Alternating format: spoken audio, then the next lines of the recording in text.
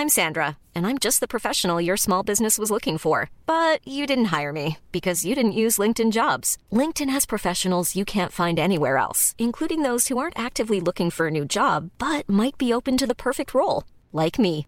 In a given month, over 70% of LinkedIn users don't visit other leading job sites. So if you're not looking on LinkedIn, you'll miss out on great candidates like Sandra. Start hiring professionals like a professional. Post your free job on linkedin.com/people today. This episode of Listen Now is brought to you by me, Matt Stewart, and my 2020 live comedy show, Monkey House. I'm bringing it to Hobart for Fringe at the Edge of the World at the Republic on the 9th and 10th of January. Then I'm going to be in Brisbane for the Brisbane Comedy Festival at the Powerhouse from the 10th to the 15th of March, and on to Melbourne from there, back home for the Melbourne International Comedy Festival for a big month at the Victoria Hotel from the 26th of March to the 19th of April. And you can grab tickets for those shows now via mattstewartcomedy.com/gigs. If you want to be precise, mattstewartcomedy.com/gigs. And if you use the discount code podcast, you will get a discount. That makes sense. Now, on with the show. Get tickets, on with the show.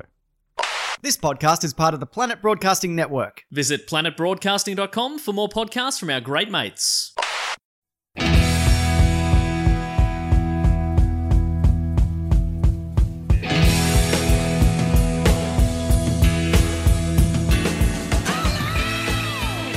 Welcome to Listen Now, the podcast where we go through the back catalogues of some of the most important and rockinest bands of all time, starting with Australian pub rock legends Cold Chisel. I'm your host, Matt Stewart, and with me, as always, is my co-host, Sam Tonkin. Welcome, G'day, Sam. g'day. Oh. Cut in, sorry. It's so good. Anyway, hi, how are you? It's Sorry, good to see you. Oh my God. It's so awkward when you're talking to someone for the first time on mic and you just haven't got any sort of chemistry as yet. Definitely not the second pod that we've recorded today either. So, you're talking into your beer can there, Sam. You got to talk into the fluffy black thing. Hello. No, talk. Hello. Oh no. She's losing it. Who's lost the plot today? It's me. Today we're talking about the post-Chisel career of Chisel's chief songwriter and keyboardist, Don Walker. The Don. The Don, Donald Hugh Walker. The sausage himself. The great Don is good. The big Kransky. And Don Walker, so he's the man. If he was the one that all the other members of Cold Chisel looked up to when they formed. It was a couple of years older. He also seemed to be the only one that had his shit together. Yeah, he did. For the outset of the whole thing. It must have been times where he felt like he was the adult. Yeah, looking after these children. But he wrote the iconic tracks, K-San, Saturday Night, co-wrote Flame Trees. Mm-hmm. You know, he wrote a lot of the bangers. A lot of it. But when Cold Chisel disbanded in 83 and then their final album came out in 84, he basically quit music. I think his idea was that's it for him. He's done. I think he was feeling burnt out by it all. Yep. And he just went traveling, basically through Russia and Eastern Europe, I think. Mm. And he was having a great time over there, and he was sort of writing a bit, but not really with the idea of recording. Yep. And it wasn't for about 5 years before he started the idea of putting something together. Initially, the idea was to call the act Catfish. Yep. And he was thinking about even hiring an actor to front the band, miming the songs. Really? He just wasn't. He was so uncomfortable. Wow. I guess as a front man. But eventually he decided to, be the public face of the band. Probably after the Milli Vanilli experience went wrong, which probably was around that time actually. Actually, yeah, that was early 90s, wasn't it? Yeah, late 80s, early 90s, I think. So he ended up making his first album in the late 80s, and it was released in 1989. It was called Unlimited Address. And it was sort of a bit jazzier, you could hear his his travel experience come out in the songs. Yep. It sounds like it was written in Russia. Yeah, there was a couple of songs, we'll get into it, but there was a couple of songs that I definitely felt those influences, I reckon. So the album, I really like it, and critics liked it at the time as well, but it didn't sell well, and it ended up only just sneaking into the top 50 in Australia before dropping out like a stone. So the reception, let's go to our mates over at Wikipedia.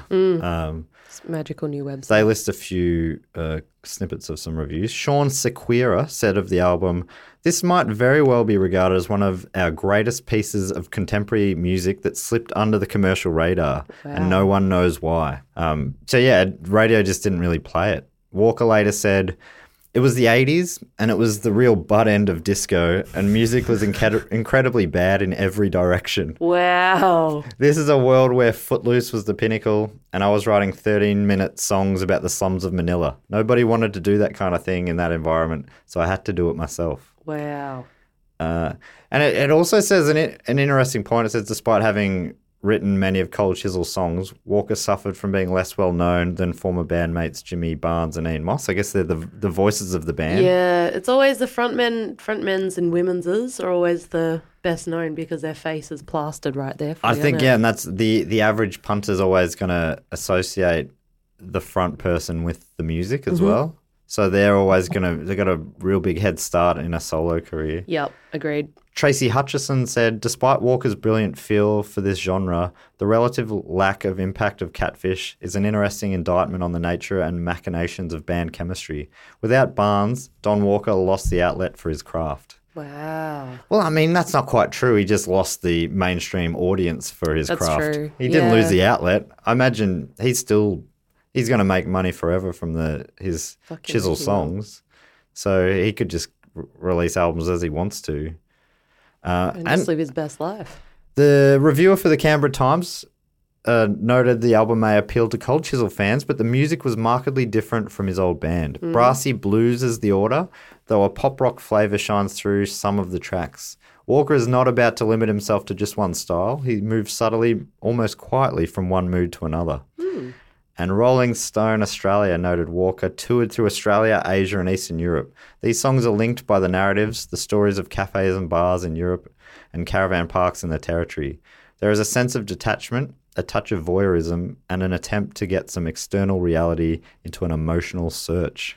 Wow, that's deep. Did you know of the band he put together for this album? One name might jump out at you. Ian Maple Syrup Moss. Hey, what? On guitar, yeah. Did he really? Yeah. Who's Charlie Owen? Charlie Owen was Charlie a Owen, named. He we're going to get onto that soon because he also he went on to making music with Texton and Charlie. So I'll talk about them in a bit. But I wanted to just go through some of these tracks on the album first because I've really enjoyed it. I'd never heard it before. I don't think Catfish even rang a bell. No. Which is such a shame because I think it's a really good album. And I think maybe I prefer it to even the first albums of Mossy and Barnesy after. Ooh, that's a big call. It's a close call. It's so different as well. So it's hard. It's sort of apples and oranges. It is. It really is apples and pears, apples and pears. I'm losing my mind in here. Yep. The opening track, here it is, When You Dance. So you'll hear it's just a very different vibe.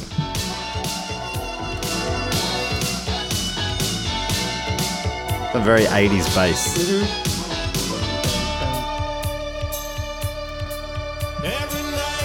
It's also interesting you hear his vocals for the first time. Properly, yeah.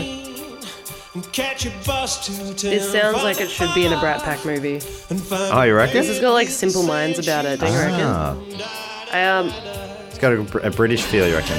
I literally only listened to this for the first time yesterday, and one of the notes that I wrote is when you dance sounds 80s as fuck. Yep. That's literally word for word my thoughts. Well, it is. I mean, it was 1989. I know, traditionally, I don't really like that big 80s, alternative 80s sound. Yeah. It's something that I can't get into. I got friends who are into it, but it just always sounded like I was too young for it at the time. And then, I don't know, I like some 80s music. Like, I reckon Metallica's best albums are from the 80s, but that's a very different world to this. Slight different genre. So then track 2, High Wire Girl. So this is a 9-track album, a great length of an album. It's not, if that is Mossy on all the tracks, it's not a distinctive Mossy style, is it? No, there was, I can't remember what song it was, but there was one song that I was like, shit, is it Ian Moss? Because I didn't actually know that Mossy was on it, but there was one song that was distinctly Mossy. He might not be on all of them. I really love this album. I think it's sick. These vocals especially, again, notes that I've written, I thought it sounded just that real, like,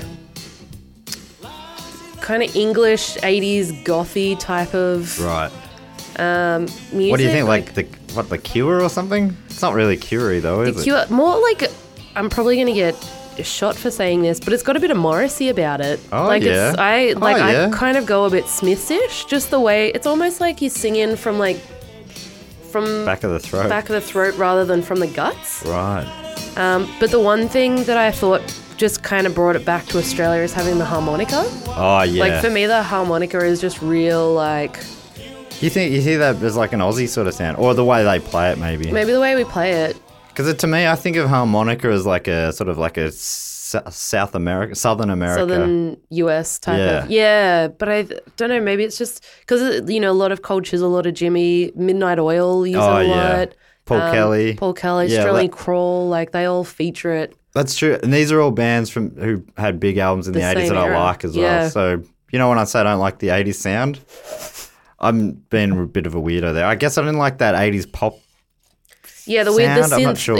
I would just call it like the Brat Pack music, like the songs that would be in John Hughes movies. The Eurythmics I don't like. There's something about that sound. I just... It's the synth.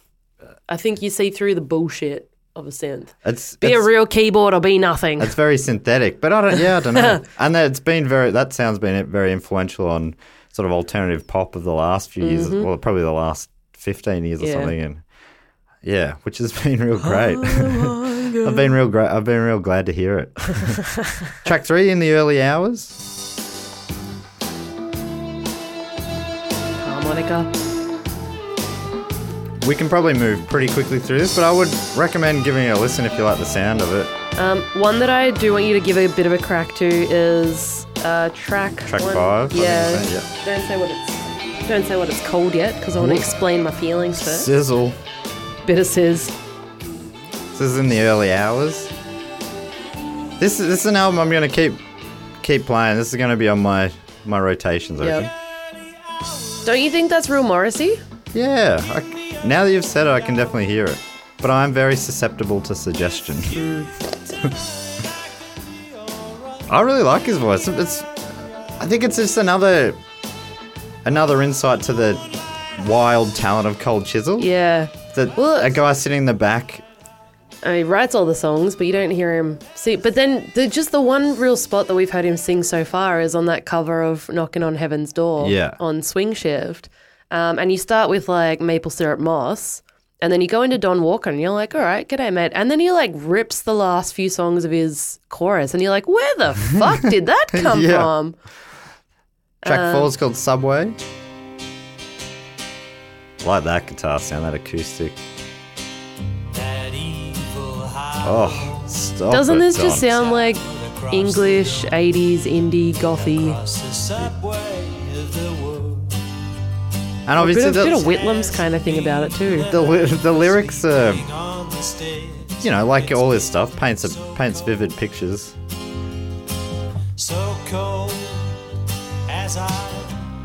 I just like everything about it.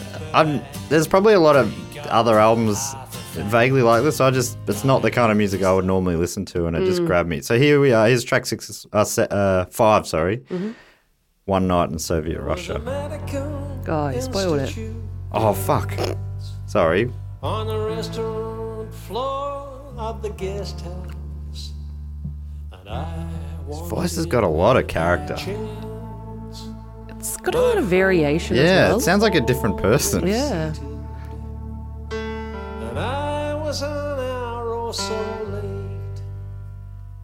The dance band played Russian dance music as I ordered my meal and I ate. They wheeled and sang So why did this one stick out to you? So when it gets into it a little bit, so like I was saying, I only listened to this album yesterday for the first time, and it was while I was at work, so I wasn't really paying attention to the track names or anything. And I just kept running over to write little notes about it as we were going. And the note that I wrote about this song was, it sounds like a song of a slow, hard-fought battle for success. And it just, I don't know. And then I read that the track name is called, what is it, One Night in Soviet Russia, and it kind of all clicked for some reason. Yeah. Like, it made sense. Like, you can hear what I would consider as like a Russian influence into it. Right, totally.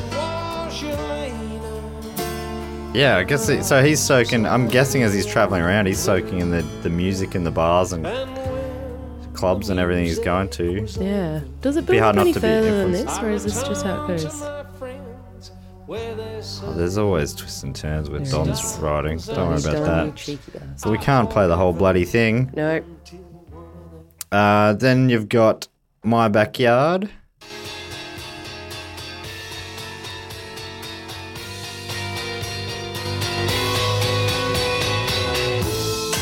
Ooh, hello.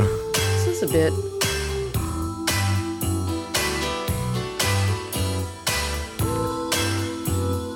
It's just a million miles away from Kaysan Yeah. and really any of the Chisel stuff. None of it sounds like this. Oh, I like it. I think that's my favourite part of his singing styles, when he's sort of up and on the edge. Just pushing his voice a little bit. Pre-War Blues, track 7. That's got a Nick Cavey sort of piano sound. Like Nick Cave owns that piano sound. Yeah, like Don Walker owns everything. I think they're probably seen as, maybe they'd be right up there with two of the most respected Australian songwriters, right? I reckon they'd be pretty. They'd be friggin' two of the high heads up. on the Mount Rushmore of Australian songwriters. Rock. I can hear the early train. I feel like you're gonna know how I feel about this song already. Yeah, not a fan? No. Oh, that's interesting. Yeah, I definitely have more of an appetite for... I think I'm kind of into the full spectrum of tempo, and I like the heaviest music you can hear, but I quite like getting into some gentle stuff occasionally. Mm-hmm. If it still feels like it's got some guts. And I feel like this stuff still feels like there's weight in it as well. I think I just have such a short attention span. Right. I can see that. Well, there's only 2 songs left. Oh, this is sick. Station, track 8. This is the song that I think had the mossy guitar in it. I reckon this is the closest you get to a Cold Chisel song on this Right. album. Oh, yeah.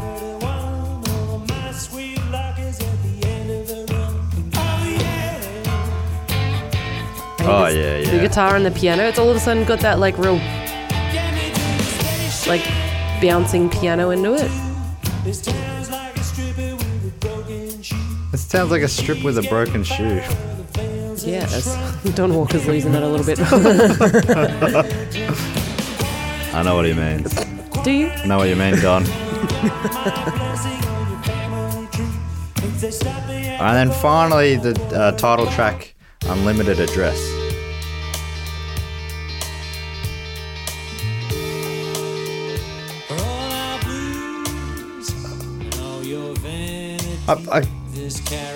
I played it first time a week ago, maybe. And I played it back to back 5 times. Really? It's quite short. It's about half an hour long. 35 minutes long. Yeah. And I was just playing it back to back to back. I'm like, I love this album. I can't remember the last time I instantly fell in love like that. Because I pressing play, I had no idea what it was going to sound like. I hadn't read anything about it.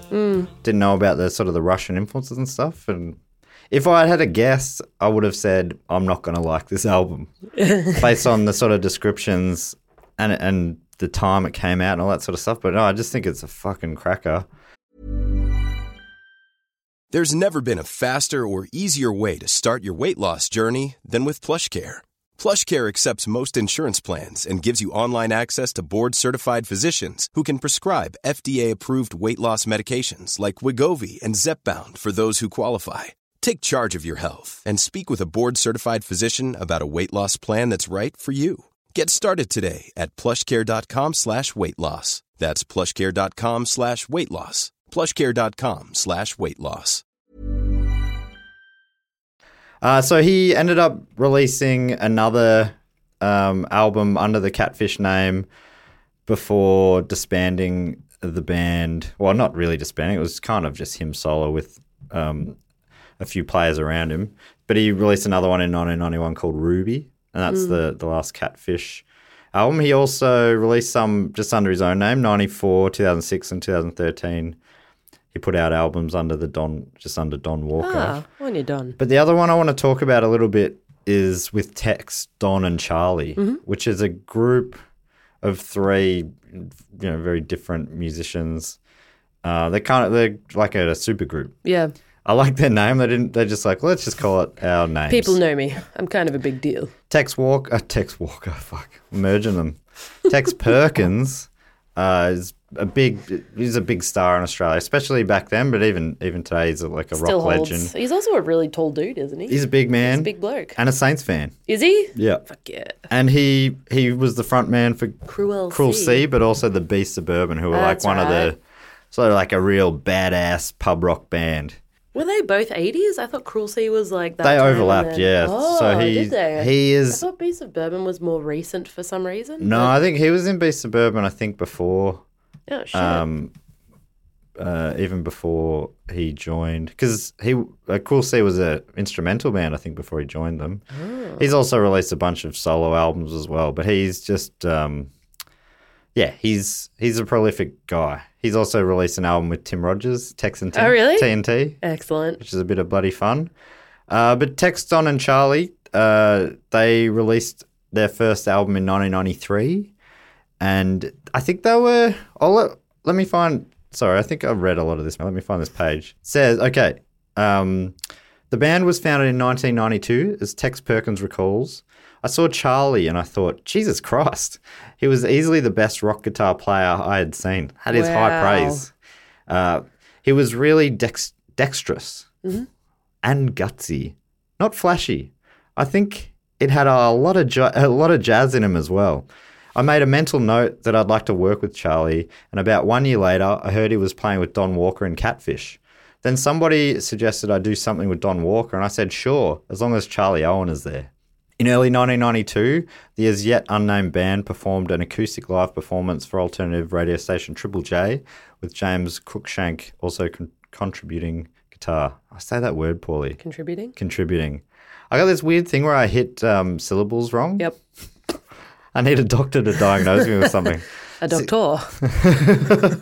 I need a doctor to diagnose me. No, I can't even do my own thing wrong. Syllables. Yeah, the wrong syllables. 6 months later, Perkins proposed to Walker that they record an album together. Walker described the recording as a number of informal afternoons spent jamming in the studio. It wasn't an album approached with any sort of seriousness. It wasn't until we had it all done that we started to realize we might have something special. The trio released Sad But True in November 1993, and the album peaked at number 40. Jeez. And then they made a live album the next year, which was just meant to be a bonus disc, and then they're like, oh, we'll just make it its own thing. Yeah. Then over the next 10 years, they sort of were apart and together every now and then. In October 2010, Sad But True was listed in the book 100 Best Australian Albums. Wow. Like, it's a very well-respected album. I won't go through them all, but I might play. What's a couple of big tracks off it? Because I don't know if you'll see any of them as being big tracks. Yeah. None of them are sort of household names unless you were around at the time listening to Triple J. Gotcha. I kind of got into them via a compilation album of Tex's hits or his favourite songs over his career from all his different bands. That's cool. Let me see. Sad But True. What's one of the... So it's pretty low-key. I think based on what I know about your music taste, you're probably not going to be into them too much. Okay. This is off the first album. It's called Fake That Emotion.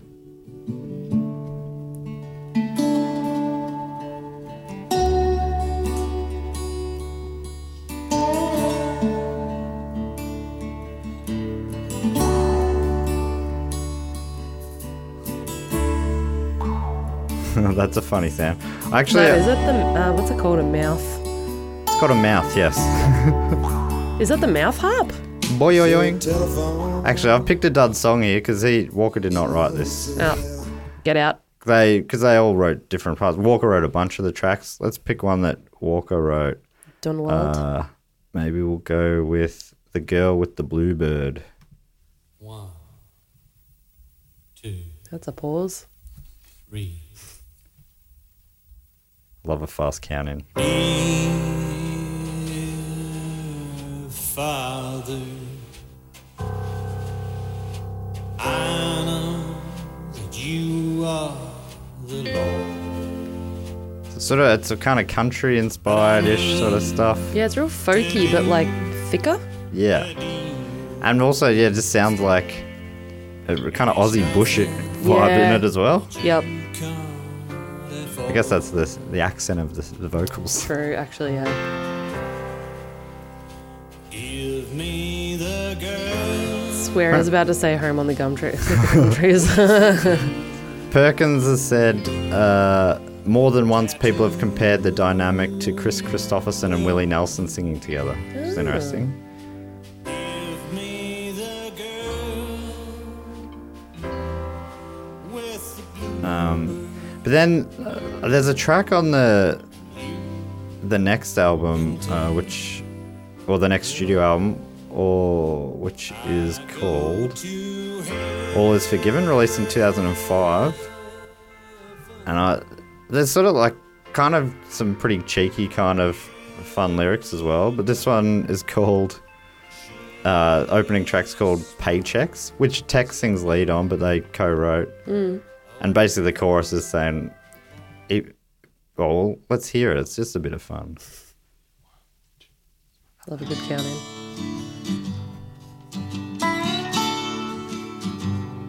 Big fan of this track. Yep.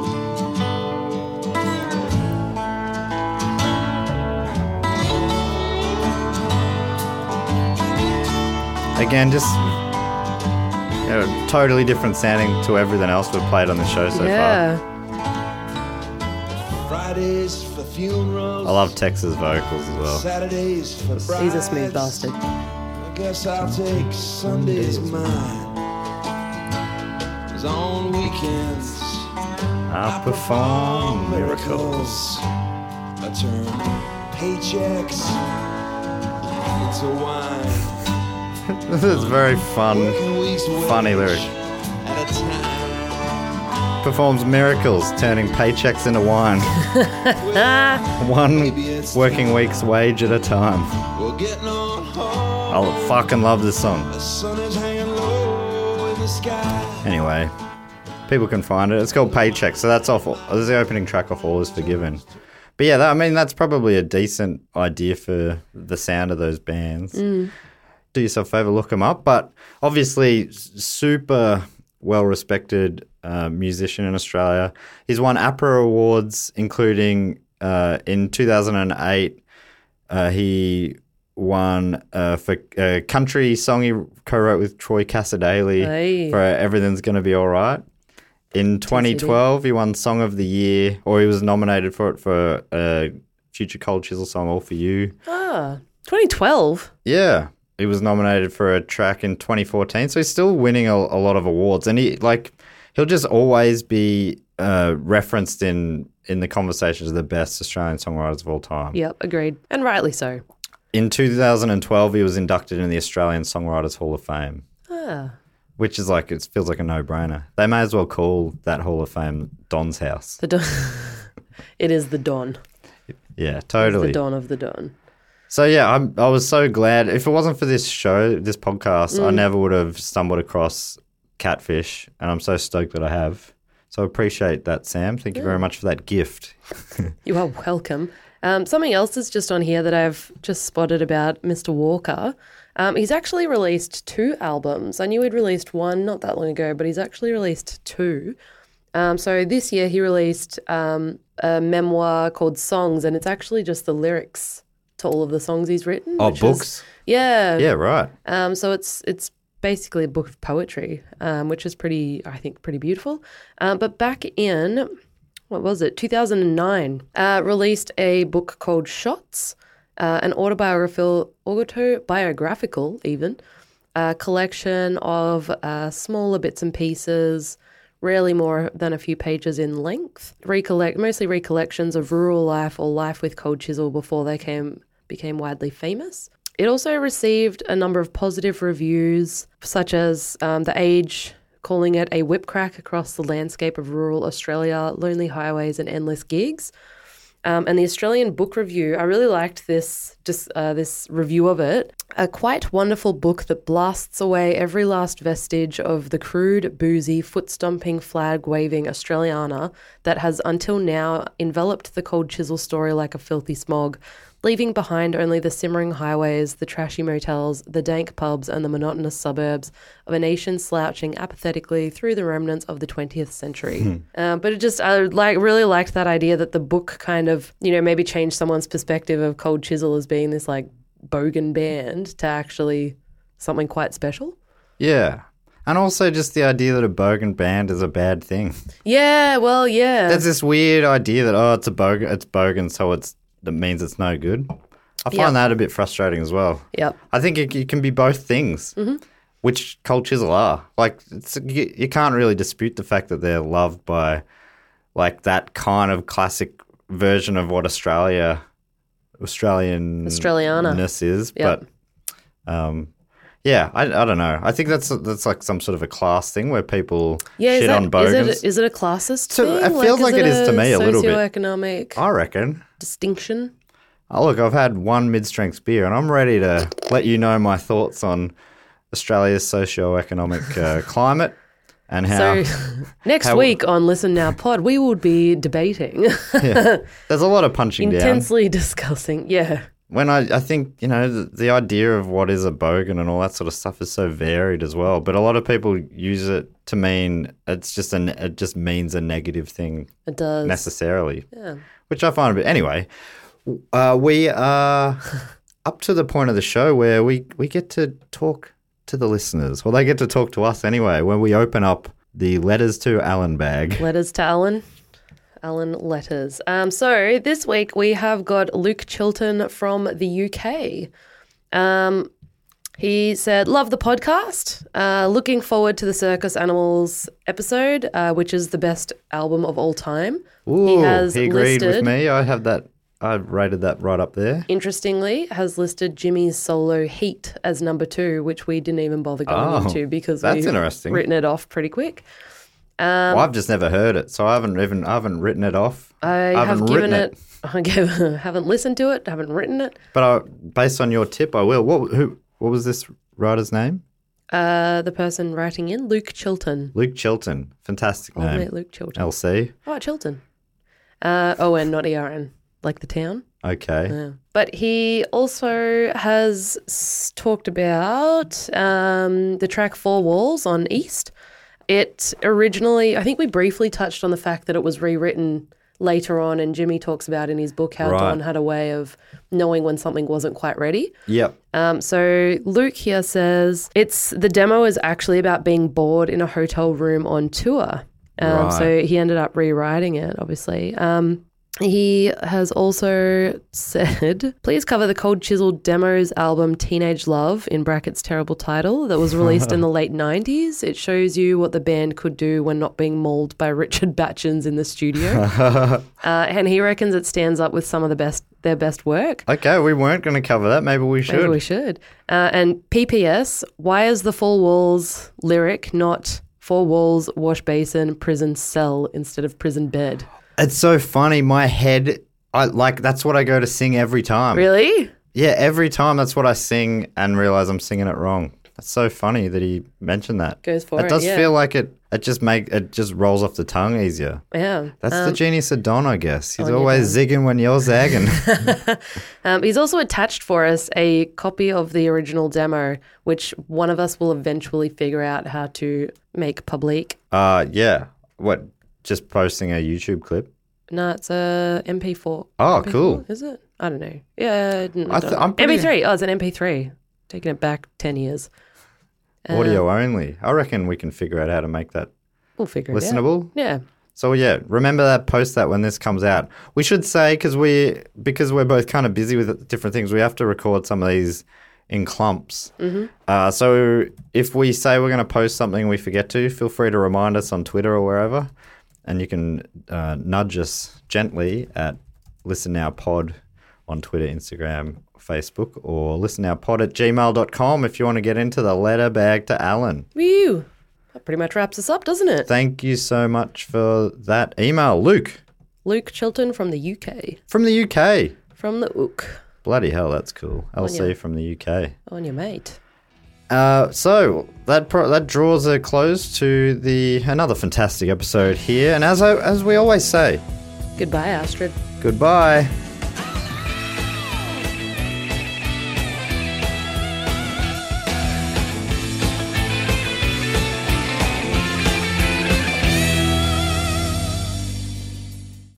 This podcast is part of the Planet Broadcasting Network. Visit planetbroadcasting.com for more podcasts from our great mates.